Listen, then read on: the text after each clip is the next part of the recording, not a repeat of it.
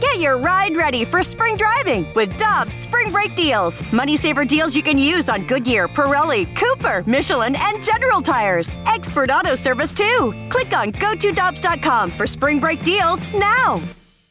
Cheap, cheap, fun, fun. Spring is in the air, and Dirt Cheap is in your neighborhood ready to deliver the perfect drinks to your doorstep. That's right. All of Dirt Cheap's convenient locations now offer delivery of their wide selections of beers, wines, and all the spirits you need. And if you're like me, nothing hits better in the springtime than a nice weeded bourbon. Ask the friendly staff at Dirt Cheap about their selection of weeders like Maker's Mark, Larceny, and so many others. Download the Dirt Cheap app and order curbside or delivery. Have fun, but be careful out there.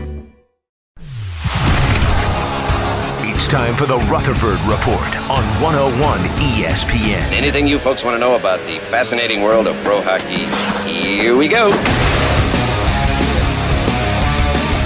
Karen Smallman and Jeremy Rutherford joins us in studio today to talk Blues hockey. Good morning. How you doing? What brings you in? Good morning. Doing well. You know, I've been up since 6 o'clock. We got this group of guys that goes running in Imperial. And so I went for about 6 miles. Drove along? Yeah, Casual. We beat the rain. Yeah, so just figured I'd stop by. You've already been up for 3 hours, right? Yeah. 3 hours, got my cup of coffee, and we're ready to go. There you go. Good to hear. Oh. So are you, and it's amazing how polarizing and how emotional the idea of a jersey sponsor patch is. And I know you got a lot of responses on your athletic piece. Are you thumbs up, thumbs down, or don't care? Here's my thing. And yeah, I did see, as soon as I posted that, by the way, like you could post that, Tarasenko's been traded, and it might take 10 seconds to get a reply on Twitter. As soon as I posted the jersey thing, Stifel's going to be the sponsor on the front of the jersey, it was like immediate reaction. Yeah. And, there are some people who don't like it, obviously. Here's where I stand. This is 2022. Pro sports teams need to make money. It's a business. The sweater is sacred. I get it. Do you want to look at the sweater and see something on the front of it? Probably not, right?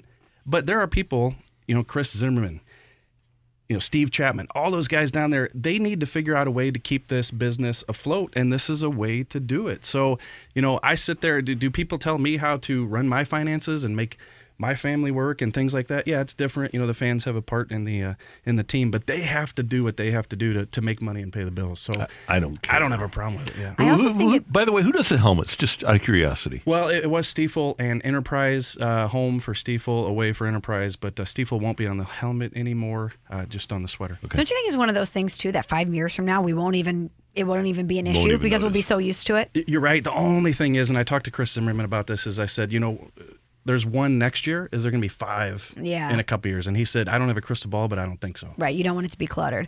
Well, speaking of running a business, Doug Armstrong runs a business better than anybody. And heading into this season with Vladimir Tarasenko reportedly not wanting to be here, a lot of us didn't really know how that was going to play out this year. But Army stuck with Vladdy, didn't find the right option to move him, and he came back, and it's been a great season for Vladimir Tarasenko. And I loved in your Q&A, JR, at The Athletic, where you were asked about Tarasenko, and you described the godfather role that Vladimir Tarasenko has sort of taken on this year.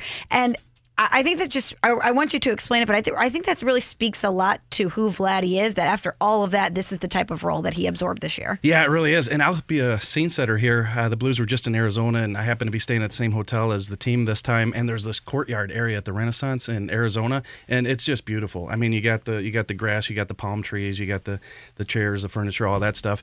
And who walks out in the afternoon is Tarasenko, Buchnevich, and Barbashev.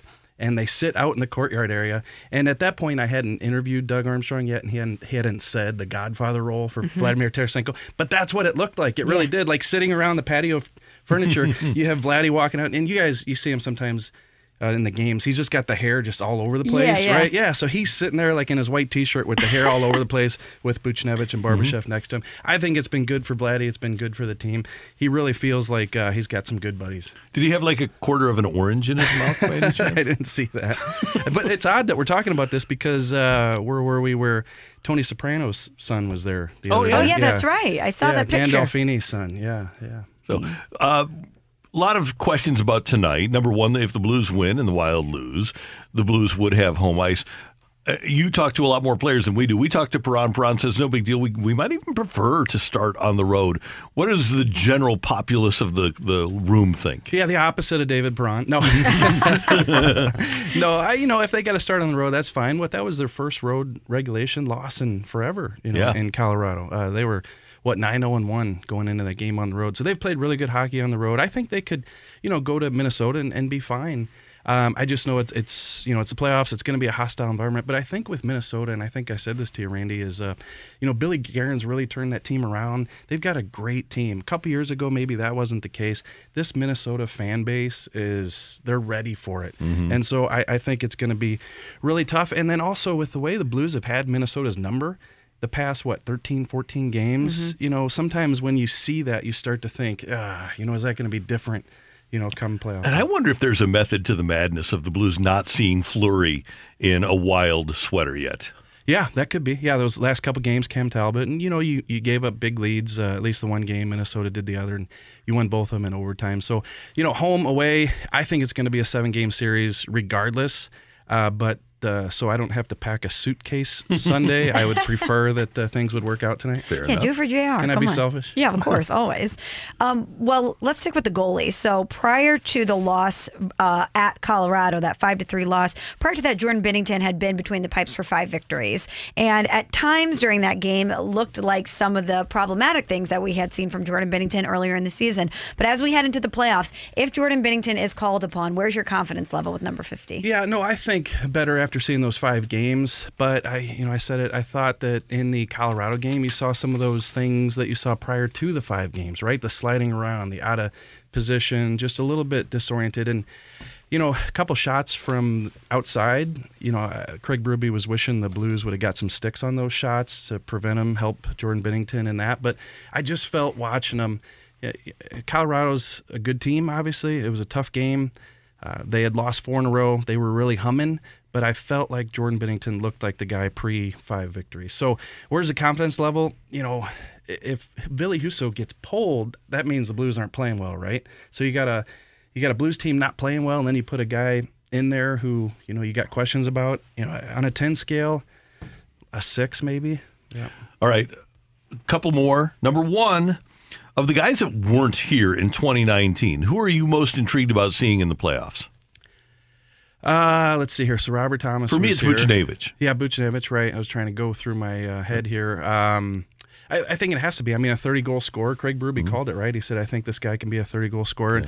And, I think that line's going to be continue to play well. And they're going to go up against a tough line, that Grief line in Minnesota, right, with Eriksson Ek. Yeah. They are really good defensively. And that's an aspect of starting on the road, So you go up to Minnesota, and Coach Evason, and Minnesota is going to get that matchup, that last change, and he's going to put the Grief line out against Thomas, so they're going to have to rise above that. But that's a good call there. And 72, by the way. That's what I was going to say. That was my pick. Has he been terrific? He's been so great this year, and we forget that he wasn't here that year because the pandemic has shifted everyone's timelines, but he's been so great this year, and I think he's going to be awesome in the playoffs. Justin Falk. Yeah, it's a good call, too. So when I had that one-on-one with Army a couple days ago, I asked him point blank, is he underrated? It just doesn't seem like people talk about him enough around the league for everything he does. It's a cliche, but you watch Justin Falk, just a great stick. He breaks up everything coming his way. He's able to somehow sniff it out. And then what do you think of whatever Colorado has to do? And nothing has been finalized yet, but I would love to see Colorado get a little bit beat up in the first round. You would? Yeah. I think we all would, right? Yeah. But who would you like to see him play? Yeah, no. And right, by the way, if it started today, it'd be Dallas. Yeah, it'd be Dallas. Dallas, has. I thought they were going to be out of it like a month ago, but they figured out a way to get into it. The tough thing is, you probably say Nashville, but now Nashville's without Saros, so that's going to be a tough series for them. So I don't know. That one's kind of a pick 'em. And honestly, if they get Rantanen back. They're going to get Landeskog back when the playoffs start game 1. How is he going to be with the knee injury coming off the surgery? I just think Colorado's going to take care of whoever they play. I think they are too. And in the East, listen to these matchups right now as we speak, and I think it's going to wind up being this way. So you've got Florida against Washington, really compelling series. You've got Carolina against Boston, really compelling series. You've got Toronto and Tampa Bay, which is a really, really, really compelling series, and the Rangers and the Penguins. Yeah. I mean, every single series in the East is a great matchup. Really compelling, and I think there's 3 of those where either team could win. I think, though, some of those teams, you think of Washington, you think, Washington, they're capable. But they've had their struggles here lately, too. And Ovi's hurt, right? Yeah, and he's got the upper body injury. To me, out of that group, I think they're all pretty even except for Florida. Florida just so dominant. So you would expect Florida to come out of the East, but talking about beating each other up, I think you're going to see a lot of that with those series. I would think so. Hey, you have a great weekend. We're at the rink tonight. Should we come up and visit For Jay? sure. So I'll come down and see you guys. We're going to be moving back and forth between clients, and I gotcha. Yeah, but maybe we'll bring you to a booth so that Little you can. glad handing. Yeah, that's exactly what we want to do. That's awesome. You're the best. Thank you. Thanks, guys. That's our buddy Jeremy Rutherford. He's our Blues insider from The Athletic, and joining us here in studio on 101 ESPN. Hi, this is Chris Howard, host of Plugged In with Chris Howard. The College Football Playoff Committee made their decision on Sunday, and as much as I loathe the idea of Ohio State losing their way into the College Football Playoff, I 100% agree with OSU making it in over Bama. Nick Saban citing some hypothetical point spreads to prove his point that the Tide deserve a spot in the College Football Playoffs holds little substance when you consider Bama's best win is over Texas. No, the committee got it right. TCU had a great season with far more ranked wins than Bama and didn't deserve to lose their spot after playing a surging Kansas State in a championship game. And Ohio State, while not playing some of their best ball later in the season, was still 12-0 until they came face-to-face with my Wolverines. While the college football playoff system isn't nowhere near as good as it could be, it's better than what we had. And in a few years, it will be better for all of college football. Hi, this is Chris Howard, host of Plugged In with Chris Howard. Get the latest odds and trends for every professional and amateur league out there. From football to basketball to soccer and esports, we've got it all at betonline.net. And if you love sports podcasts, you can find those at BetOnline as well. And don't forget BetOnline for the NHL, MMA, boxing, and golf. Head to the website today or use your mobile device to learn more. BetOnline, where the game starts. Grab a 30-day free trial of Live by Live Plus, and you'll get unlimited skips, commercial-free music, and all of the podcasts and live streaming events you can handle. Visit livexlive.com/podcast1 to learn more and start your free trial.